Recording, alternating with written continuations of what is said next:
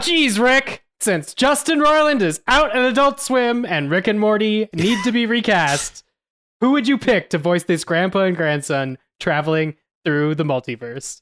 I'm Katie Rich. I've never watched a minute of Rick and Morty, but Noah Jupe always seemed like a kid star who had it together and was going places. So let's have him, and we'll reunite him with his No Sudden Move co-star Benicio del Toro. He's got the voice. That would be wild. I'm Matt Patches. I like that we don't say why Justin Roiland is out at Rick and Morty. If you haven't figured this out, go to Polygon, read about it. It's really sad. And not that we should have sympathy for Justin Roiland in this situation. I want to be clear. My suggestion is that Dave Gonzalez voices Rick, because he kind of sounds like Rick. Yeah. Whenever I listen to Rick and Morty, or when I watch Rick and Morty, I think of Dave. And I don't know if, Dave, you've adopted the Rick cadence over the years of watching Rick and Morty, or if they found inspiration, But I think you could play Rick, and I'll play Morty. Yeah, I like this because it gives me a new job. Hi, I'm David the Seven, and I'm going to go with Timothy Chalamet and Danny DeVito. They don't have to try to do voices, just those are the new voices. Moving on. Gentlemen, you can't fight in here. This is the war room. Fine, I can hear you now, Dimitri. Clear and plain and coming through fine. I'm coming through fine too, eh? Good. Then, as you say, we're both coming through fine. Good. Well, it's good that you're fine and I'm fine. I agree with you. It's great to be fine. It's a podcast. Hello, and welcome to Fighting in the War Room. It's episode 421. It's Pandemic 155. Oh boy, we're still doing this. Well, I guess that is five weeks later than our last Pandemic Weekly check. Wow, we're back. 2023, baby. It is almost February, but here we are kicking off the new year. And it is pandemic because we are down one podcast member who has COVID. So, David, yeah, that's true. Please recover soon. We are rooting for you and we miss you. It's also Wednesday, January 25th. It's the day that in 1961, JFK hosted the first live presidential news conference. I guess that makes sense. He had that televised debate where Nixon did he? Oh. I'm starting a new JFK-related conspiracy based on this. I feel like a segment was just his Hall of Presidents animatronic, and it was all a hoax. I feel like us diving into JFK conspiracy theories. There's a segment of listeners who would be into that. New year, new conspiracy. I wonder if we have new listeners from our appearance on Quiz Bang Bang. It's totally possible. So if so, thank you. Wow. If anyone hasn't starting off on the right foot. If anyone hasn't listened to our trivia episode from last week, it was a delight. So that was really fun. That was a good excuse not to have any regular episodes. I don't know. I was glad for a format change. But we're gonna keep with our regular format. But now we're back to do what we do every week. What do we do on the podcast? Well, sometimes we read reviews that people have left us, and David's not here. That's but true. Dave said he might. Everything else Dave said he might be on top of it. Do we have reviews? We have reviews. We have emails. We did too many non-episodes with reading stuff to talk about mobile games this week. So let's kick it off. This one's from Herre, Herre. Maybe it's here. 124, who said 5 stars, paying it forward. I already left a review this year. Comes from last year. But I submitted a question to Little Gold Men for their mailbag, and Katie responded to it, so I felt I needed to pay the kindness forward and ensure there was a review so she didn't have to listen to video game talk. Thank you all for another year of podcasting. Thank you all for your podcasting. It's been a treat to spend an hour or so with you each week, and I really appreciate the work that goes into putting the podcast out with everything you have going on. I hope you all have a nice holidays and enjoy some time off from podcasting and other labor. I think we did. I think we did. So. Yeah, we got there. It depends on if you name children as labor. As other labor, yeah. Part of your life. There's no escaping that labor, unfortunately. This one comes from Sweet Calves, who said, another 5-star review, and it gave 5 stars. I wrote a review several years ago, but figured it was time once again. Yesterday on Christmas Eve, I watched Meet Me in St. Louis and remembered that Katie had talked about it when discussing Filmstruck's oeuvre. So I went over to the archives and found you all talked about it back in 2018. Wow. It was the episode where David recounted his experience of sitting in an AMC for 12 MCU movies in a row. I don't know if you remember it, but he spent the first 10 minutes just talking about people's fart and BO. Also, how quaint is it that back then there was only just 19 MCU movies? Infinity War had just come out. Anyways, your discussion of Meet Me in St. Louis was great, and I'm so impressed that a young Charlie could actually hang with this slow, low-stakes movie. Another funny thing from the episode is David claiming that no kid of his would ever watch a Pixar movie on repeat, or much less so a CGI Disney animated film. Did he really How's say that a going? Pixar movie? I mean, Patches, you and I got there first in Parenthood, and I think we were both sitting waiting for David to eat his words, and we've never really called him out on it. Let's just remember this when he's back on the show and remind him that he said it that explicitly, because Wally took over his life. I still Wally think ruined him. I still think there's room for his child to tumble too, like into the dredges. Oh of yeah, kid he's gonna be content. watching There's PJ no avoiding Masks it. before you know it. Oh, his friends are gonna get all the PJ Mask toys, the Paw Patrols, such and such. Sweet Cavs continues. I've dropped many movie podcasts over the years, but been listening to you all faithfully for over a decade. You're great. P.S. When are Griffin or David going to guest on this podcast? I don't I mean, know I if think they would have stoop to this before. level. Yeah, Oh, that's we true. caught them. We caught them when they were youngins, and now they're biggins. Oldens? Oh, Old No, bigots? we're the oldens, unfortunately. biggins. biggins. We're all Yeah, old. They're old and we are old. Come on. That's right. And the answer is whenever they want to. I think. I don't think any of us have a no blank check guests rule. Yet We bring have Jordan our Hoffman on blacklist, twice a so we're year. just not going to share it on the air. Exactly. All right, this one is from Julie Andrews. I'm guessing not that one. 5 stars. A great way to find new movies. Such a wonderful show. I love to hear you talk movies, from the super technical elements to how they made you feel. Question for today or another time. On this pod and others, Katie has pointed me in the direction of some of my favorite new movies this year. Thank you, Katie. What a gift. Yay. Or I guess it's favorite new movies to me this year. All right. So these are not from this year, but they are movies Katie's recommended in the past year. What a gift. All About Eve, Stage Door, The Best Years of Our Lives, and Brief Encounter. Hearing those titles, are there any others that come to mind? Ooh. Like Just classic movies? old movies. I mean, I wonder if she's watched I mean, Sunset Java was watching The Boulevard. Apartment. Oh yeah, I mean, oh my ooh, god, The that's good Apartment. too. The Apartment feels like it was made yesterday. Like that movie holds up crazy well. Except for the rent price, as Except for the rent. started Java yelling the other Hello. day. Oh yeah, what is Hey, the apartment cost? I can't remember. I haven't watched it. I think in it's long like enough. $76 or $78 a month or something like that. It's on the one of the upper sides. Yeah. It is ridiculous. She was like, just get a hotel. And I'm like, but then it And wouldn't there's be no as charming. movie, Java. All right. Our last Apple Podcasts review is from Susan R. Hill, who said, give us 5 stars. And it's titled Request. She says, if I gave you 5 stars, will you stop interrupting and talking over each other? No. We could try. Oh, okay. It's no. impossible. Oh, I mean, I don't know. The answer is no.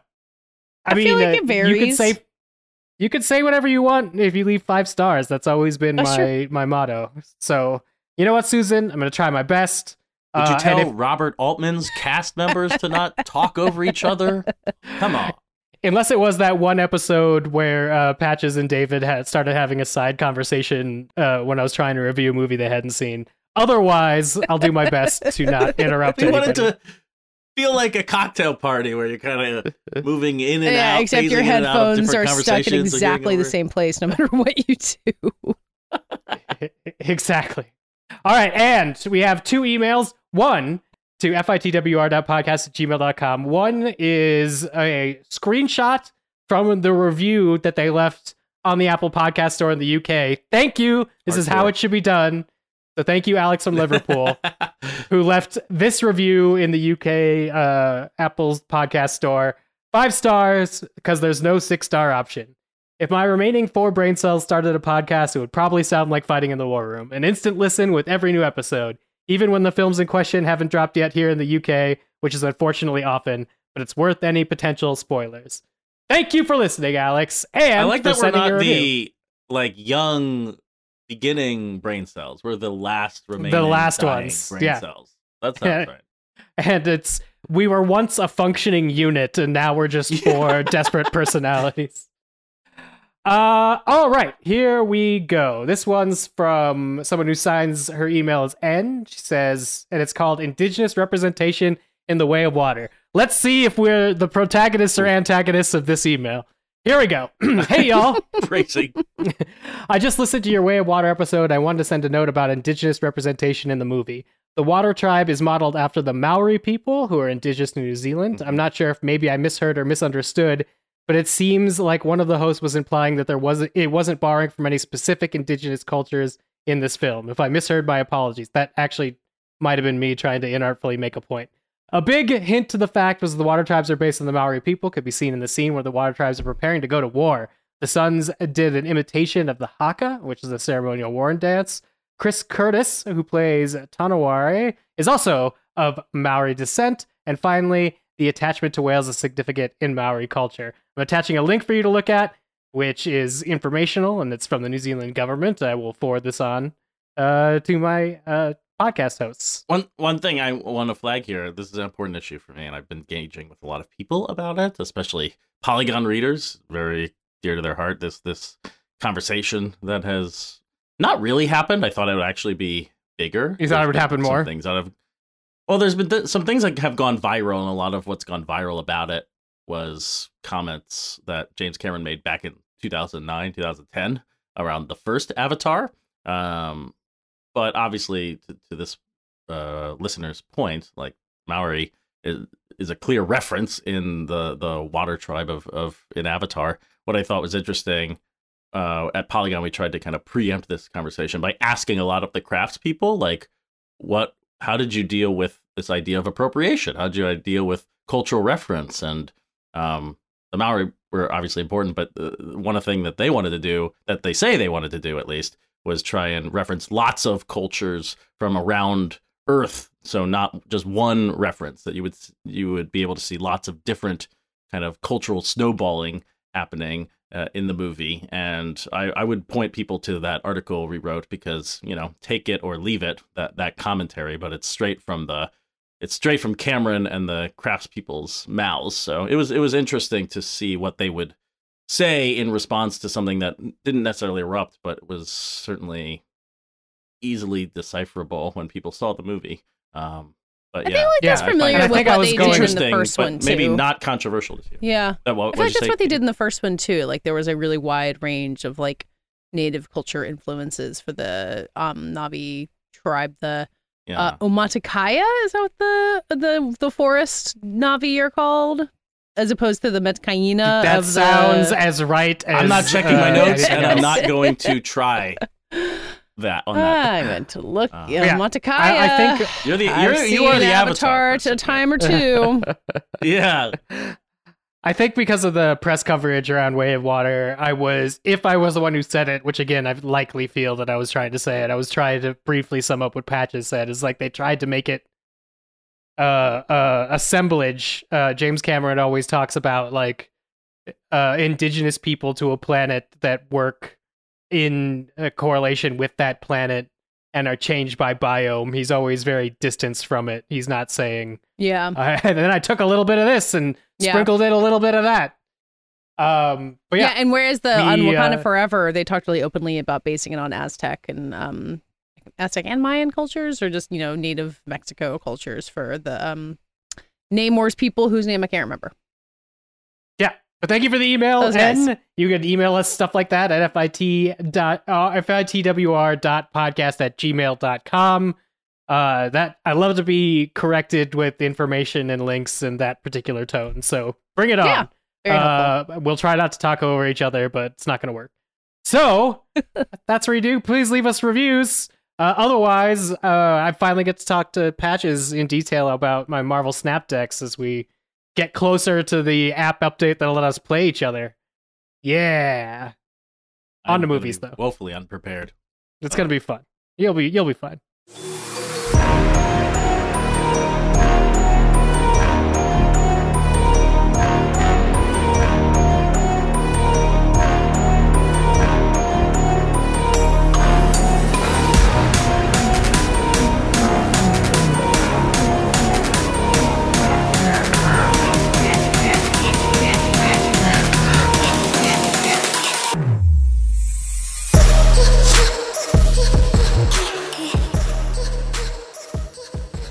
Well, I don't know if you guys heard about it, but the Oscar nominations came out this week. I talked about them a lot on a podcast called Little Gold Men that Patches has given me permission to plug in the middle of this podcast. Oscar nominations. What is that? Best trash. I mean, best furry monsters on Sesame Street. Wow. Best. I don't know. Hey, Who's Will Smith gonna slap this year? It's been a long year. It's been a long day. I feel very enmeshed in this, obviously. And, you know, I'm one of those people who's like, well, obviously everyone knew All Quiet on the Western Front was going to get 9 nominations, which is the amount that it did. But I want to know what you, the people, the plebeians here that I'm talking to. Did people know that? This is what I'm saying. I don't think that's a real thing that real people knew. I think a lot of Oscar nerds were like, yeah, I think it's really going to overperform after it got 14 nominations at the BAFTAs.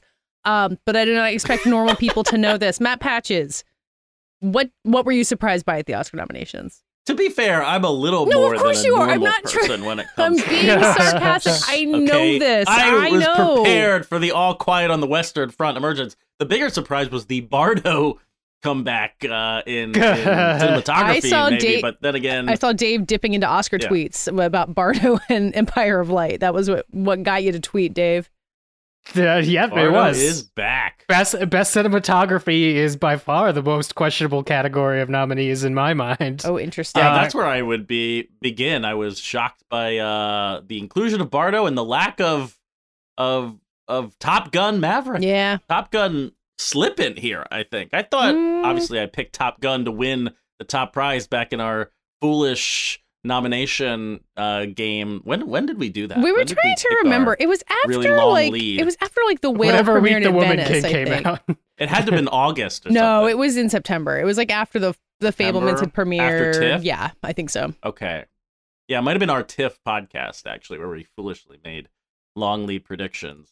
Dave has Foolishly helped- says By the way, the person whose all of his The update- nominees still made it Yeah, I in. was about to say, the update here is that Katie is out and Dave is out because Cameron did not get an Avatar nomination, which is whack.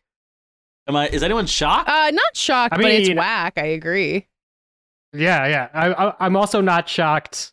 I think I'm more shocked that of like the directors, they couldn't just pick a woman and sidestep that entire thing. It doesn't work but also that not way. having James We'll Cameron have to on circle there. back to this topic of like, couldn't they pick a woman? Couldn't they get someone in to have No, because it's diversity like or, several you know, hundred just, like- people all filling out their own individual They can't. ballot. There's no Yes, ability exactly. to cooperate on this kind of thing.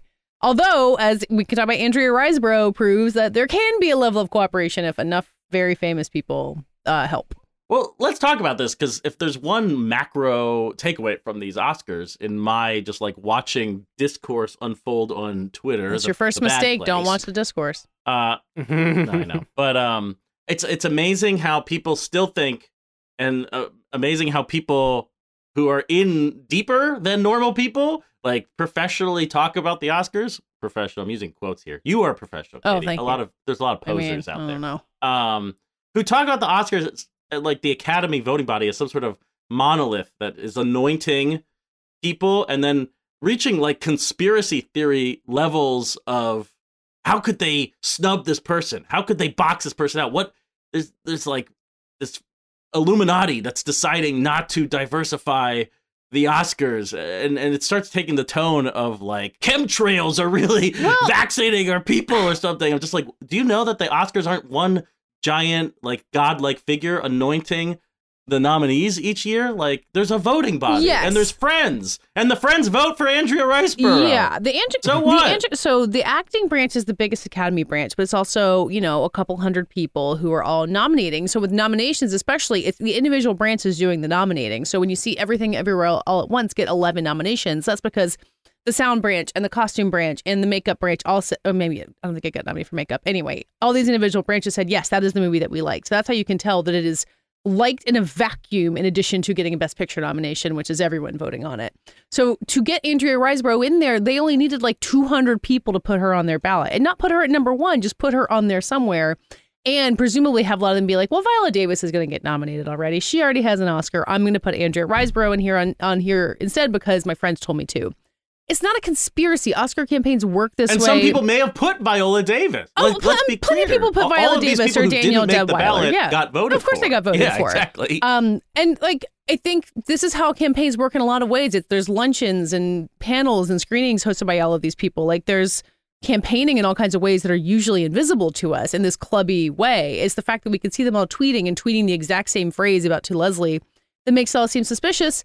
And I think the fact that it happened at the expense of 2 black actresses getting Best Actress nominations is a bad look. I think, but at the expense of is the rhetoric of that, I think, is a mistake. You are helping establish this conspiratorial narrative to say that 2 black actors have been excluded. No, but it happened. Katie just explained how you could game the system. It can still be at the expense of them, even if individual voters didn't say, "Hey, take that, Viola Davis. I'm kicking you out." Right.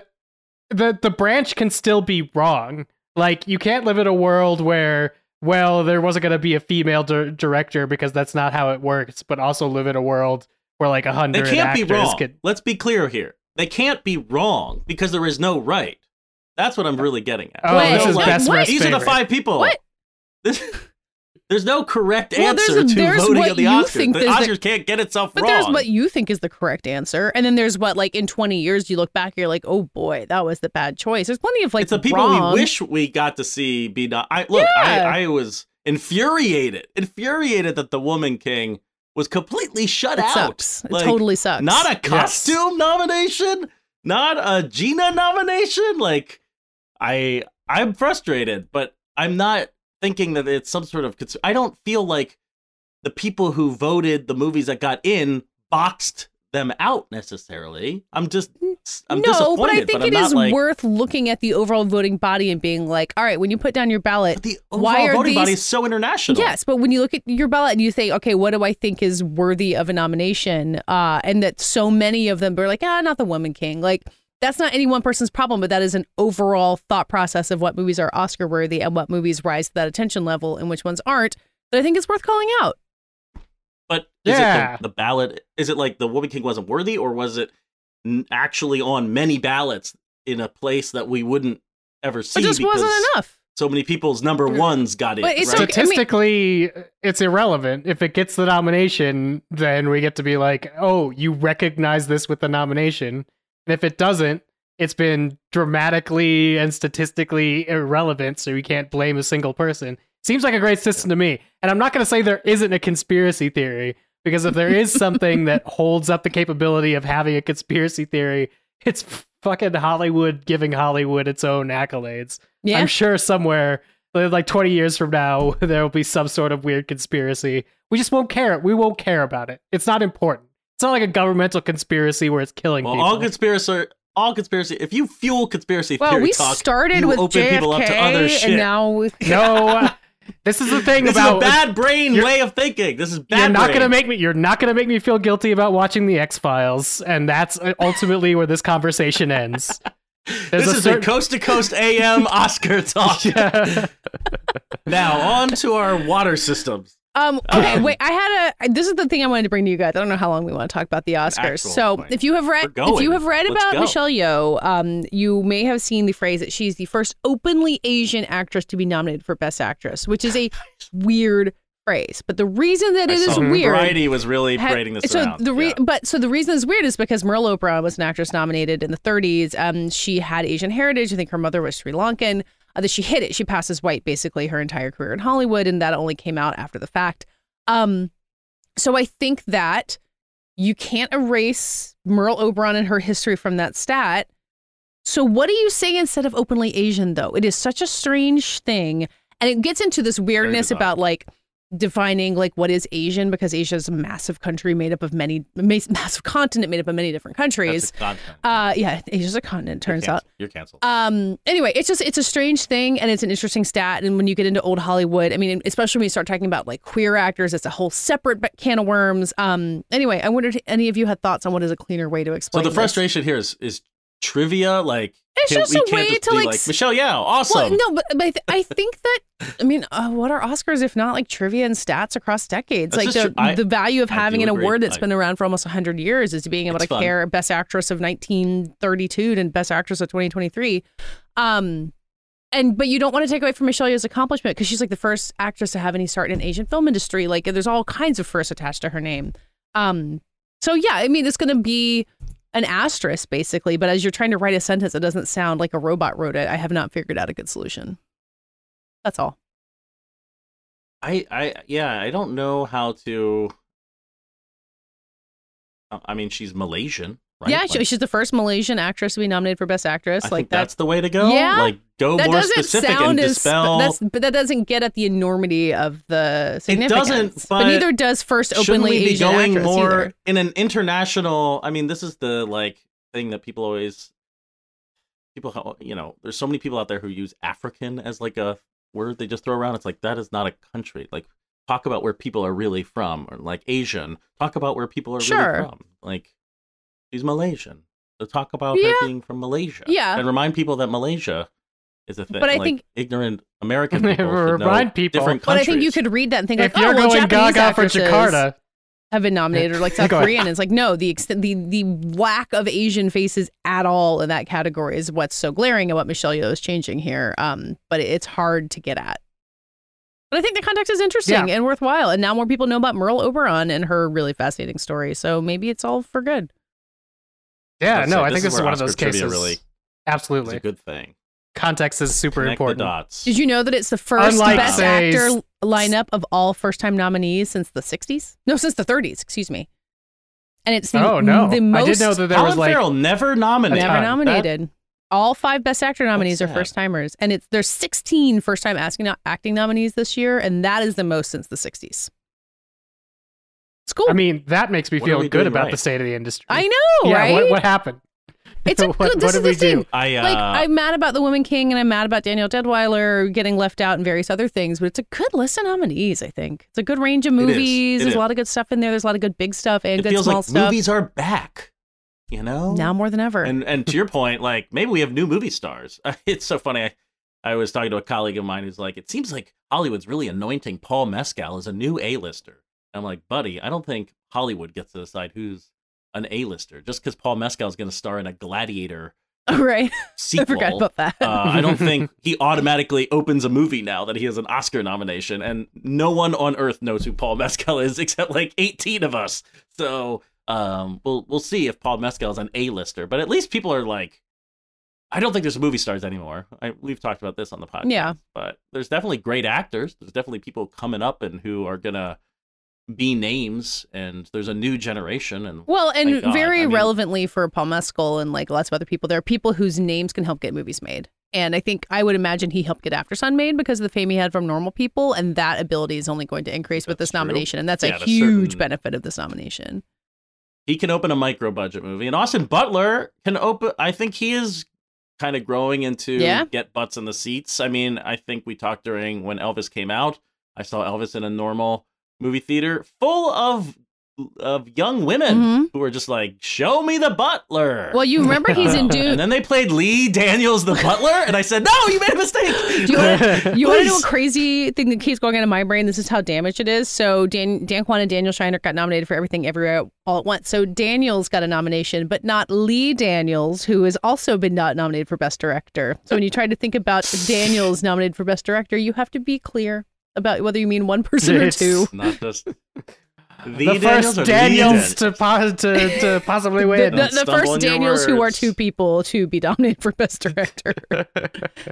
Katie, Yeah, go ahead. you mentioned at the top of the show that like you're in deep, but did something surprise you on this list? Was there something? Oh, Andrew Riseborough It didn't feel like there was definitely surprised too me. much. Oh, we didn't mention that she's in a film called To Leslie, which have any of us seen Yes, that? Maybe we she's should good in all it. watch She's it. and good do in the it. I've podcast. watched Okay. it. She's good in it. It's a perfectly fine little movie. No, Edward Norton calls it the performance of a you life. know who's good in it is Mark Maron. He's like the love interest. Stop. He's really good. He's No. good in it.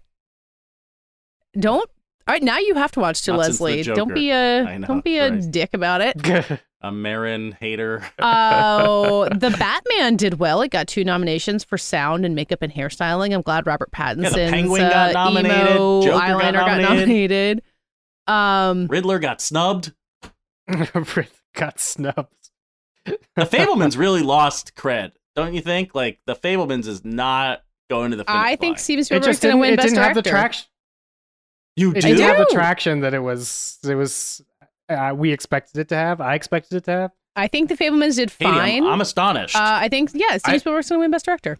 This is not the Daniels to clean No, up. this is their not everything second everywhere all at once movie. going everything It everywhere would be. all to the finish I line. mean, So Clojah wins for Yeah, but it got Nomadland. so many more nominations. It did, but I still think Steven Spielberg wins. I think he's got a compelling presence in this race. He made the movie about his life. He has fewer Oscars than he should have. I'm going to die on that hill. The thing that's weird is that Spielberg has only won Best Picture once. Warhorse. He only has won Best Picture once. He's not going to win it this time. But give him a third Best Director statue. Who deserves it more? I mean, who deserves it more? I'm not Who sure. deserves to have three Best Director statues more? Not like of these five. Like there's many. Like all I want Todd Field to win. I didn't expect Todd Field in Tar this lineup overperformed. of directors. You want to talk about surprises? Like Tar got a Best Editing nomination and a Best Cinematography nomination, which not that many people were. Yeah, great everything. But it just wasn't widely predicted. So that was great. Speaking of Mark Maron, I listened to Todd Field's Maron interview, and I'm all in on Todd Field. Let's go. Tar 2. Tar rules. Tar 2. RRR, where we get RRR guys and Tar in the same movie. Tar. Can I read with the accents over the A in the second R? Oh, go ahead. I was just going to read a good dumb Tar tweet about the Oscars. Yeah, go for it. Lydia Tarr belittled a pangender BIPOC student. She groomed young women. One of them committed suicide. This morning, she got multiple Oscar nominations. Please tell me again how cancel culture is real. All Tar tweets are good. It's the only reason Twitter should exist. I don't know why they're not bad yet, but they're not. They're all good. They're completely correct. They're all good. Now, here's an interesting thing. Let me ask you this. I saw a lot of people confused why Glass Onion was nominated for adapted screenplay. Oh, if you're in deep, you know the answer. It's a sequel. That's easy. All sequels are nominated for. Yeah, that's why Top Gun Maverick also got adapted screenplay. What the fuck? Okay, all right. You want to go in deep? Oh no, that makes sense to me. You want to go deep? So there's awards called the USC Scripter Awards, which come out like a week before Oscar nominations or whatever, and they're like, what are the writers into? But the rule is that they have to be based on a written work. So they're usually adaptations of books or something like that. So not a sequel doesn't count. So Glass Onion, not eligible for the USC Scripters. But Top Gun Maverick was, because Top Gun, the original, was based on a magazine article. So it qualified for these weird-ass awards. So all the Fast and the Furious movies would also qualify. The original was based on a magazine will win article. All of them, obviously. Oh my God. So anyway, that was a fun fact. I thought that was I feel great about that nomination. You know what didn't get nominated because of it? We'll get to this. The Whale. It kicked The Whale out of adapted screenplay. The Whale seems like it's limping. It didn't get a Best Picture. It's beached. It's Brendan Fraser's thing. That's your joke, not mine. It's about a whale. We'll talk about The Whale later in this podcast. Yeah. I'm very excited to talk about it. Wait, but my question here for adapted screenplay was: do you think it's bad that sequels get lumped into adapted screenplay? I feel like this can become more a thing as time goes on. I don't know. Why? Glass Onion really has nothing to do with Knives Out. It's not like it's not eligible. Benoit Blanc. It's not like it's not eligible. Like, why not just put it in adapted? I'm not sure. Don't create problems where they don't exist. I mean, he's not building it. He doesn't have source material. Yeah, his source material is his first movie in Benoit Blanc. That's more like a reason I would or would not vote for it, and less of a reason I would or would not nominate it. That makes any sort of sense, Patches. It does not, but like Top Gun Maverick is a good movie because of how tight its overall structure is, without adapting from like a novel or anything. So it could be an original or adapted for me. That's fine. But if it's an original, I'm gonna be like, is the best story we could tell Top Gun Maverick? And that's probably going to be. I will just say, The Fabelmans has more source material than Glass Onion. And that's insane. The Fabelmans is an original screenplay. That's insane. That's insane. That is not an insane take. That is a great take. He's just ripping from his own life. Oh my God! You got the guy in the room. Oscars? He just tells you what happens, and you write it down. I can literally do this all day. We're done with the Oscars. I've been doing this all. I've been doing this all day. Just let me know when you want to hear about an ostrich told me the world would end. An ostrich told me the world Have is you watched fake. it? No, I want to. I always watch the shorts. They always put them up on like Apple to rent, and like you can get them as a package. So I always watch them in like February, whenever that happens. The 95th Animal Academy Award nominations. Yes, we talked about them. We will be talking about them much more, I'm sure. And then, there'll be a ceremony. We'll talk about that. In March. In March. Ugh. In March. Make Patches, it end. the pandemic year, the Oscars were in late April. Do not complain. I know. That almost killed me. Here's the important thing for those of you that were listening and maybe haven't listened way back last year. Here's where our pool stands.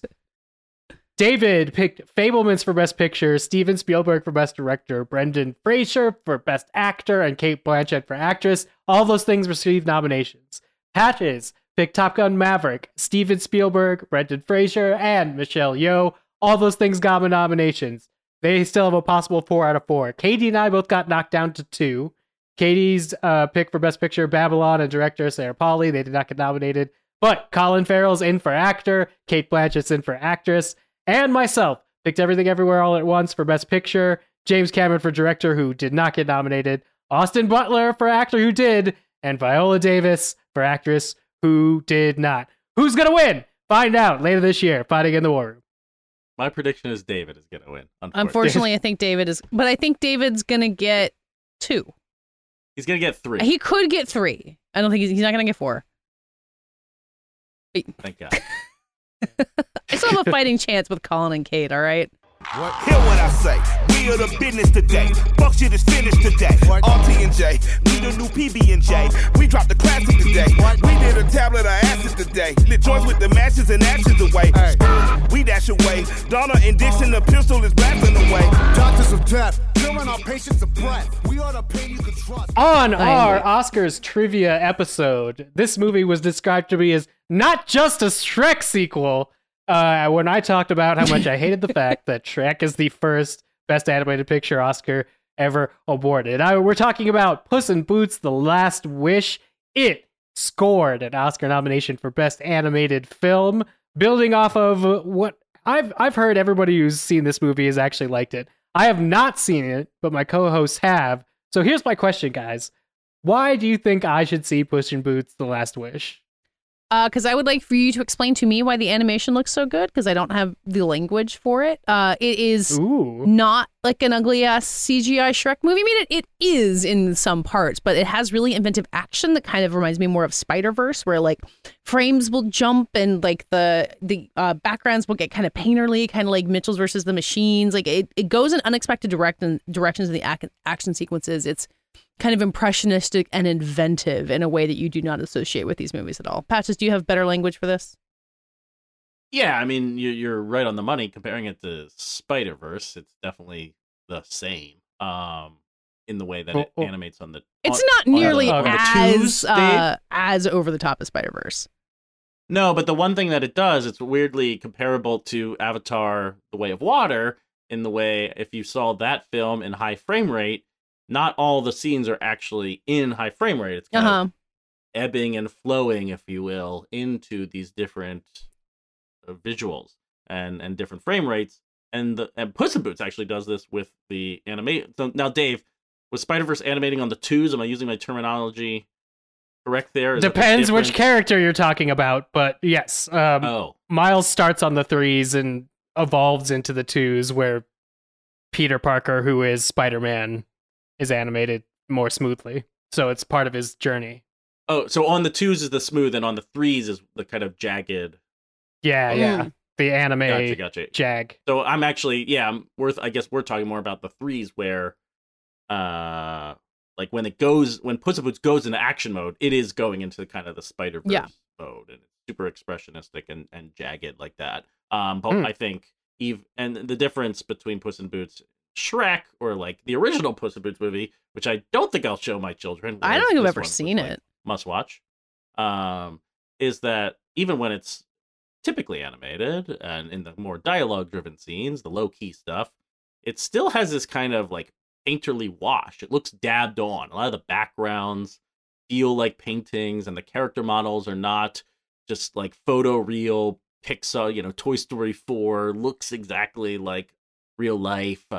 It is still impressionistic. It still has this kind of like painterly filter, and it just gives this great quality. It feels more storybook, which Puss in Boots also, thank God it's not this referential muck of fairy tale jokes and pop culture. There's a lot of fairy tale jokes in there, though. I mean, you've got like... There's fairy tale...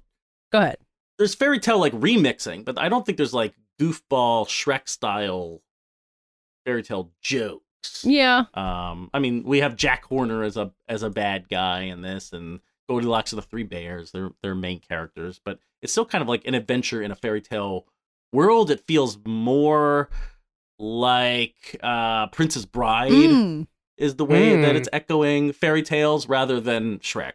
And it's also dark. Like, my daughter, who is now 5, is into it, but this is a movie where Puss in Boots has spent his 8 of his 9 lives and is realizing he has 1 left and is now being haunted by the manifestation of death in the form of a scythe-wielding wolf who is coming to him in like a Western bar as he's drinking milk and being like, "I want to kill you."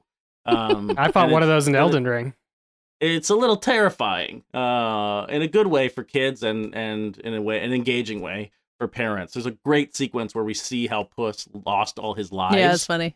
Which is just spectacularly animated, so funny. There's just like the movie is bursting with ideas and jokes and visual humor.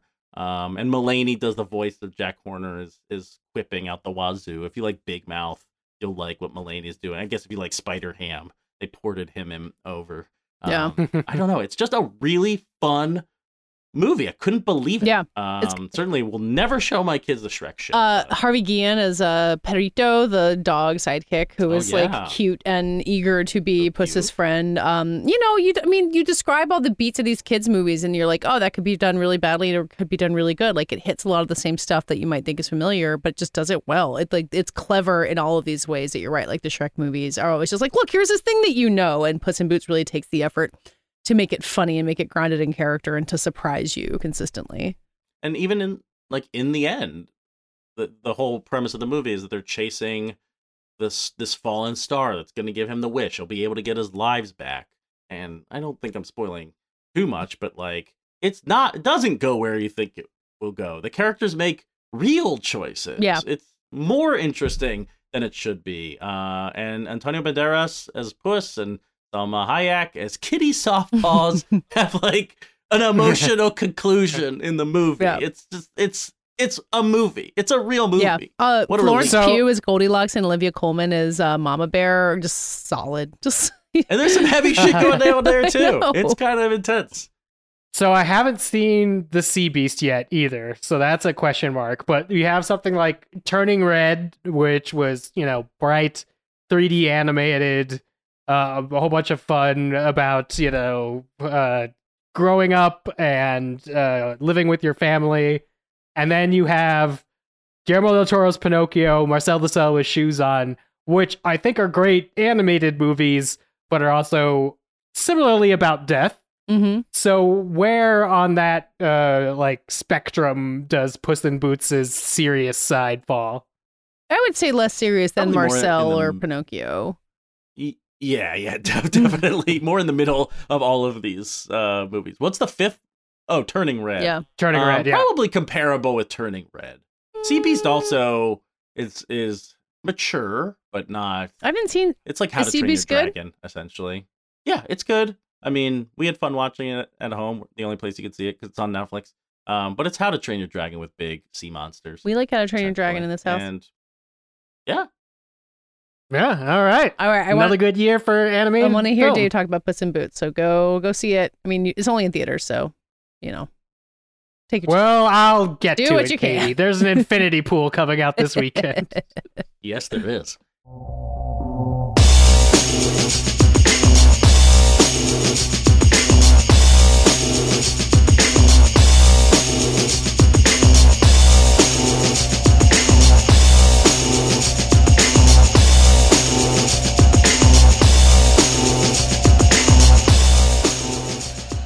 The Whale is a movie that is now out in American theaters. I learned from watching Brendan Fraser introduce a UK screening of The Mummy on YouTube this weekend that it doesn't come out till February in the UK. So sorry to our listener who wrote in. We're going to be talking about The Whale. It's Darren Aronofsky's new film based on a play.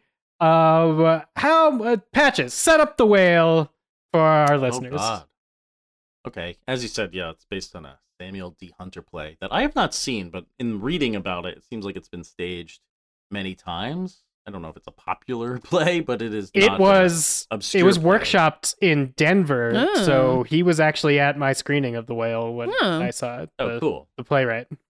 But yeah, this movie is fairly contained inside the home of Charlie, who he's an English professor. I think he's kind of like zooming in essentially to his English class. But he is 600 pounds, so he does not leave home, and he barely leaves his couch. He's in a very bad state when we meet him. He is suffering from, I think, congestive heart failure, yeah. And probably going to die soon. His best bud is played by Hong Chow. She got nominated for an Oscar. She did, yeah. Okay, as we talk about this.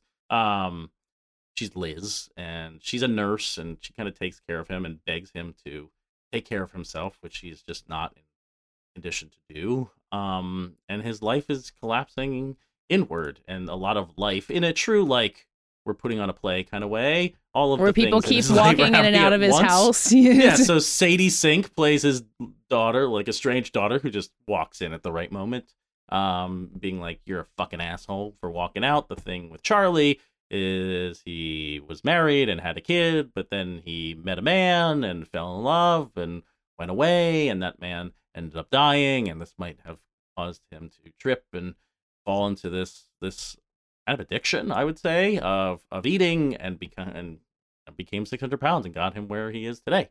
So there's a lot of spiraling in this movie. I would say it is a capital T tragedy. It is intense. It's a Darren Aronofsky movie. Let's make no mistake about it. Yeah. If you like getting your head dunked in a toilet, this is the movie for you. And I gotta say, guys, this movie did not get...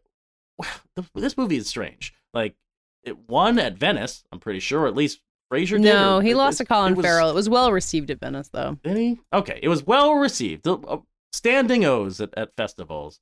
And then reviews started coming out of Toronto, like, annihilating this movie. I'll just say Polygon wrote a particularly, like, this movie is bad, this movie is mean, this movie is an attack on overweight people. Intense out there, but I gotta say, like, I like Darren Aronofsky movies. I like getting my head dunked in the toilet once in a while, and this did it for me. Like, I actually found Fraser to be deliver a really poignant performance. It did not tip over for me, mostly because he brings so much heart. He brings so much sadness and challenging material here. I do think it's heavy-handed at times. There are scenes where Charlie is like losing control and eating fried chicken and slobbering all over himself, and it is hard to watch, and it's heavy-handed that way. There's some dumb jokes in it too. Not even dumb jokes. It's just like, it's very much like Requiem of a Dream, except instead of heroin, it's food, and it's hard. Yeah, sort of, but it doesn't have any of the artistic flourish of Requiem for a Dream. No, because it is suffocatingly stuck in one apartment. Which is like part of the movie I liked. I like being trapped with Charlie. Charlie is not an acerbic character who I mind being trapped with.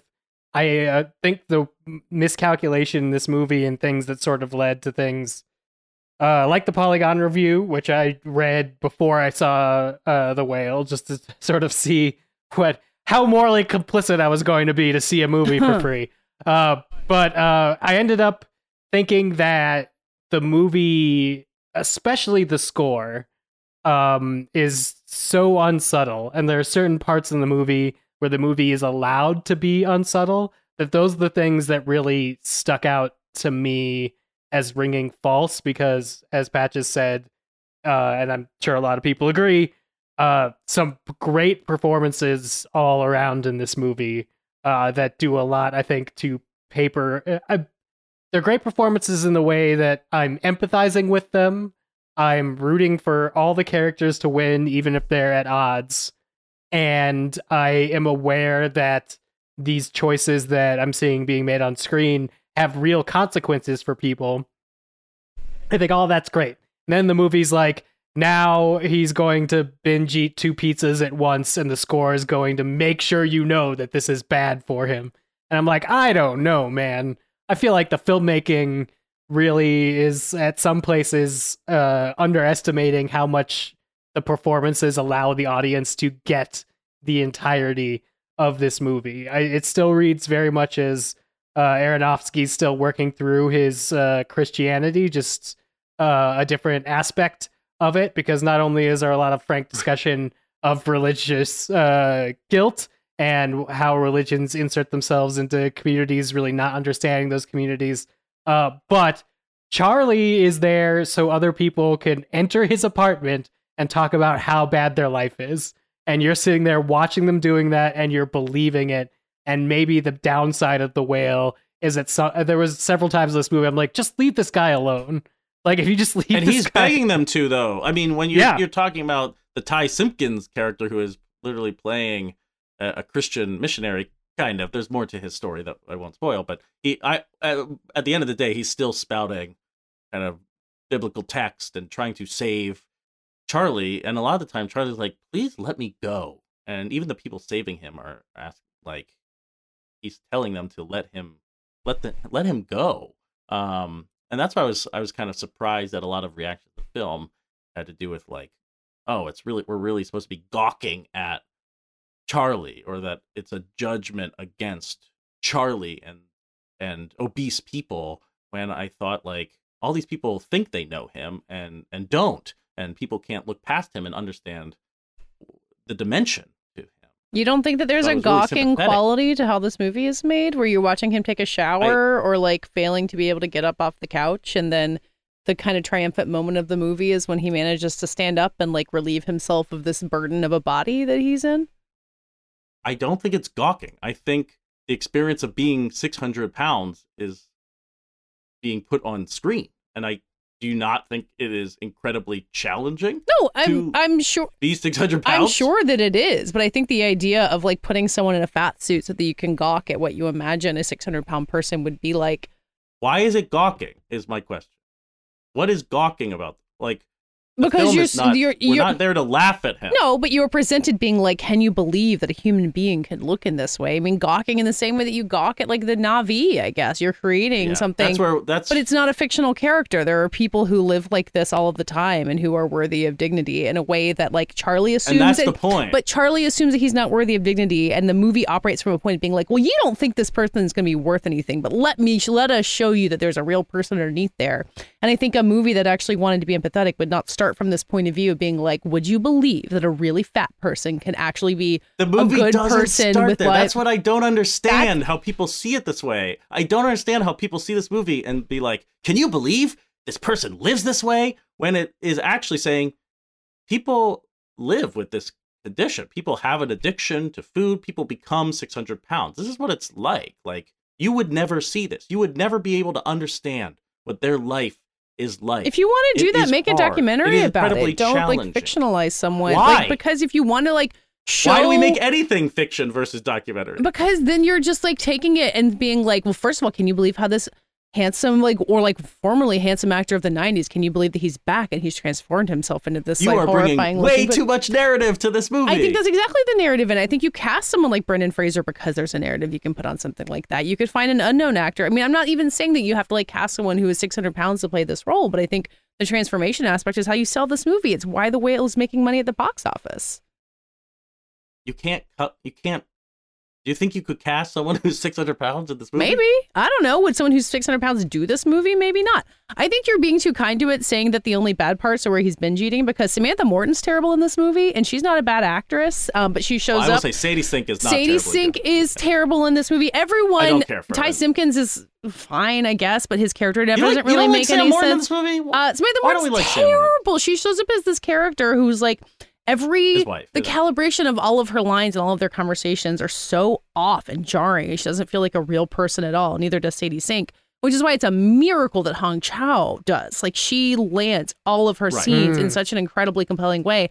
I think Brendan Fraser is good in it, but also the character Charlie makes no sense, because he like ends in his big moment being like, people are amazing. You can't imagine how great humanity can be, but also he's deliberately killing himself, and not just with eating, just like refusing to go to the hospital. He's like suicidal, but spouting off platitudes about like the worthiness of humanity. It doesn't make any sense, and the performance doesn't tie that together. Very conflicted to me. Does like, he? I don't he's think very committed to dying. I feel like you want something simple. I don't understand. I like, think the movie is really simple. I think it's okay for him to be conflicted, but I think that his words and his actions do not match up, and and the movie does not present it in a way that he is supposed to be, that is supposed to be a conflict. He's supposed to be like an inspirational figure, even as he is on his way, deliberately ready to leave this earth. He's supposed to be a sacrificial figure. Everything that you're talking about, Katie, I think exists, but the reason you don't cast an actual 600-pound person is because then it's gawking. Yes. Like, but at least then you give that person agency. Like, it's the idea it's not, of you don't all give of Christ you don't give Christ agency. Dave is an expert here because Dave has worked in reality television. And if you know anything about reality television, is if you made a reality television show about a 600-pound person, you would be gawking at them. The whole point is like, look at them do this, look at them do that, look at them do this. But a lot of what Charlie's story is like attempting to navigate his emotional life as much as his like physical day-to-day life. All of it is challenging because of all of the totality of his life. He's not just a tragic figure because he's 600 pounds. He's tragic because he's lost his partner. He's tragic because he's lost his daughter and his first failed marriage. And he is destroying the only friendship that he has. There's so much going on that is beyond his weight. But the fact that he is 600 pounds creates like unfathomable hurdles for him to correct everything else in his life. I just, the idea that it's gawking feels...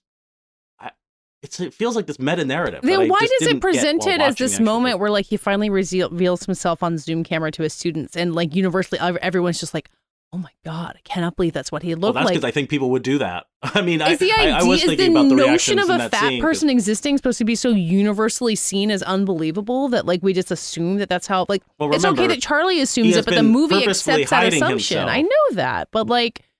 Yeah. I don't like if you like seeing your like fat professor's face. I don't think it's to be just a cause for universal revulsion. But the movie is not the participants. But I think the movie also like accepts that as a base level. Like he's ashamed to go out in public. I mean, we all get why he's ashamed to go out in public. Like I don't think there's any effort to say like, well, Charlie, like you're kind of like overdoing this in your head. Like you can participate in society if you choose to, and he's not choosing to because of his hangups around this. I think someone like having hangups around their body. I mean, he gets at some of that about the idea that he was always a bigger person and then he ate in this way that has made him physically debilitated. Yeah. Like that's an interesting angle to explore, but I think it just gets to this place being like, well, he can no longer function in society because of his fat body, and that's where we're starting from. I mean, that is where we're starting from because it's a tragedy. Yeah, I just think it's like in an industry where like fat people are basically never depicted on screen, the fact that like this is going to be the point we're going out to, it just does not feel necessary or worthy of the platform that it has, the way that it's taken the attitude toward people with fat bodies. I guess, but should we never make movies about this addiction that people have and this strife that they experience? Should it then not be ever presented on screen? Let them tell their story, or let them fat person make a movie. Like I think there's a lot of the whole point of this is that a 600-pound person is going to die from congestive heart failure. How could this person be in a movie? I think you can make movies about fat people and their struggles and about their inner lives that actually let them tell that story, as opposed to making up something that a bunch of other people, a bunch of able-bodied people are making about someone who's disabled and making assumptions about what that inner life would be like. I don't know if it's making things up, because didn't Frasier do a lot of like consulting with obesity groups? Sure. I mean, it's incredibly complex issue. Like, I'm not saying that you like fat suits are a whole separate thing, and I think there's a lot of nuance in that conversation too. I don't feel like The Whale had anything interesting to say about what it is like to live in a larger body. I think there's a ton of interesting conversations about that, but like making that character be the sacrificial figure, like what Dave was saying, I think is a really rote way to approach it. And I don't think any of the drama that you're mentioning that goes on around it makes that character feel more fleshed out or worth spending time with to me. I will say that this did not feel like Norbit to me. No, of course not. It's not shallow Hal, obviously. No, of course not. Like, we've come very far in the way that we're willing to treat fat people on screen, and we can be grateful for that. But that doesn't mean I like The Whale. I think it like also builds to an ending with the piece of writing that he's like fucking obsessed with that ultimately works like as a movie more than it works as like a logic thing for me. When I got out of this movie, I mentioned that the director was there, or the writer of the play was there. He was going to do a Q&A. As soon as the credits started rolling, I was like, I get it. I do not want to hear this Q&A. And I left. Because I think that a lot of what Katie's saying is absolutely correct. And the reality is this was a play that was put on also by not obese people, written by a not morbidly obese person. And everyone was fine with it until it gets the Aronofsky treatment. And he's not subtle with anything that the play might have been subtle with. And I think the problem with The Whale, like I said at the beginning, is it just underestimates how much the audience is willing to buy in to complexity or anything like that, and instead rest back on being a play. People come into this space and dish out their problems in monologues, and even though it's Charlie's house, he has to always be there, so Sadie Sink gives him some sleeping pills so he could sleep for 3 monologues. Like, they didn't do enough work in adapting it to make it necessarily filmic. That being said, I think they did a great job. Matthew LeBlanc, the cinematographer, and Aronofsky did a good job in making it so confined it feels claustrophobic that, you know, when Hong Chow goes outside to smoke a cigarette, we're like, oh yeah, fuck yes, outside. Like that sort of thing. But it keeps being pouring rain as if it's like more excuses for no one to ever go outside. Right.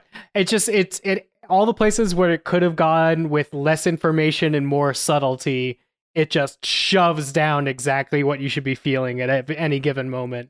And so it's like a whole bunch of I don't think I mind any of the performances in the movie outside of maybe Ty Simpkins, but it just doesn't cohese as a whole vision of a film. I don't think it maybe throws out a whole bunch of ideas, but then needs to end like a stage play does, with like a big, you know, blackout moment that we could walk out of the theater. The ending is not satisfying.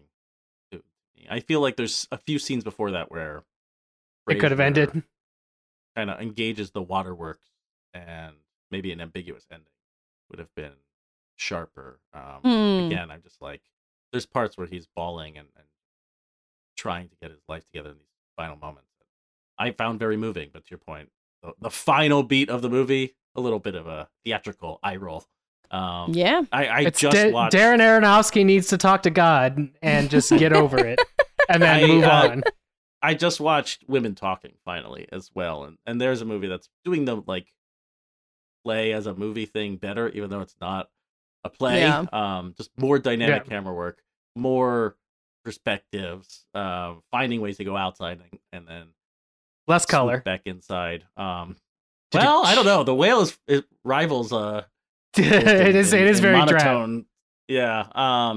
But your point, Katie, about some of the dialogue Samantha Morton has, I just thought Sadie Sink stinks. Yeah, she's no good in this. She's just this movie. She is not an up and comer. Real mad teen who never does anything but be real mad. This, like, she's in such a single register the entire time, and like same with Ty Simpkins and same with Samantha Morton to a certain point, which again is why Hong Chow like manages to build all of these different layers of character. It's like she was being directed by a different director.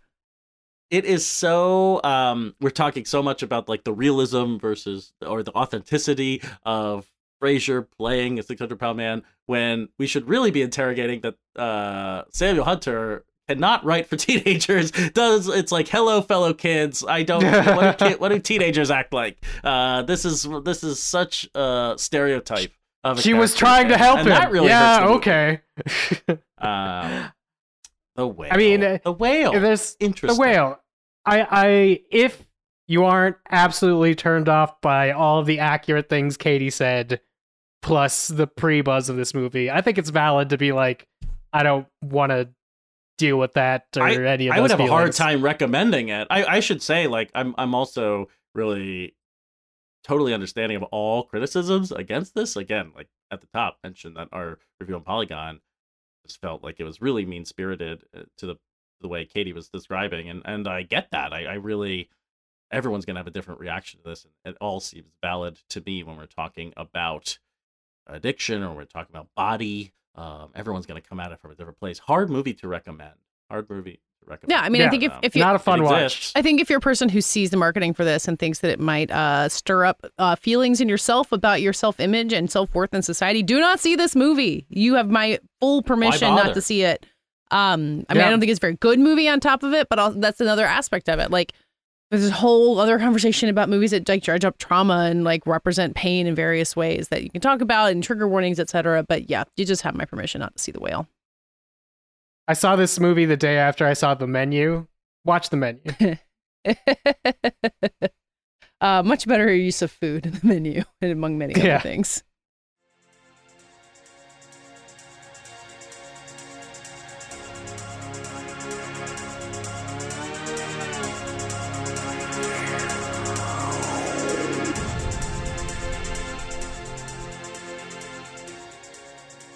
That does it for this week's show. We'll be back next week. In the meantime, tell the people who you are. I'm Matt Patches, deputy editor over at Polygon. I'm on Twitter at Mr. Patches, which I think is also where I am at Letterboxd. Log in movies when I try and see them. We have a website, fightinginthewarroom.com, where you can listen to old episodes of the show. So many episodes, as our letters at the beginning mentioned, a decade of episodes. Have we reviewed other Brendan Fraser movies? We did the Soderbergh that he was in 2 years ago. It was on my top 10 of the year, and I can't even fucking remember the name of it. What is it called? No Way Out? No Sudden Move. No Sudden Move. Frasier. That was the beginning of the Frasier's aunts. Anyway, go listen to old Fighting in the War Room episodes on Doc. And David Ehrlich wasn't here this evening, but he is on this podcast. He's the senior film critic at IndieWire. You can follow him on Twitter at David Ehrlich. I am Dave Gonzalez. You can follow me on Twitter at DA7E. You could email all of us at fitwr.podcast@gmail.com. We would also like your Apple Podcast reviews, like you heard at the top of the episode. You can find me on Trial by Content with Joanna and Neil over on the Ringer Network or wherever you find fantastic podcasts. We're coming up on February's Zombie Trial Royale. It's going to be a month we try to figure out the best zombie movie ever because of a little show called The Last of Us. Check it out. I'm Katie Rich. I still need to catch up on The Last of Us. We'll get there. If you're wondering if we'll talk about The Last of Us, we weren't going to do it without David, obviously. You can find me on the Little Gold Men podcast with lots more talk about the Oscars, including a bonus episode this week with Joe Reed, friend of this podcast, and that one talking about lots of fun Oscar stats, including some of the ones I shamelessly used here. Here's my credit to Joe for all of those. You can find me on Twitter at KDRich, KATEYRICH. We're all on Twitter at FITWR, where you can drop your own Oscar stats or answer this week's lightning round question, which was... Since Justin Roiland is out at Adult Swim and Rick and Morty need to be recast, who would you pick to voice this grandpa and grandson traveling through the multiverse? I kind of do want to hear answers on this. Thanks for listening, and we'll be back talking to you next week.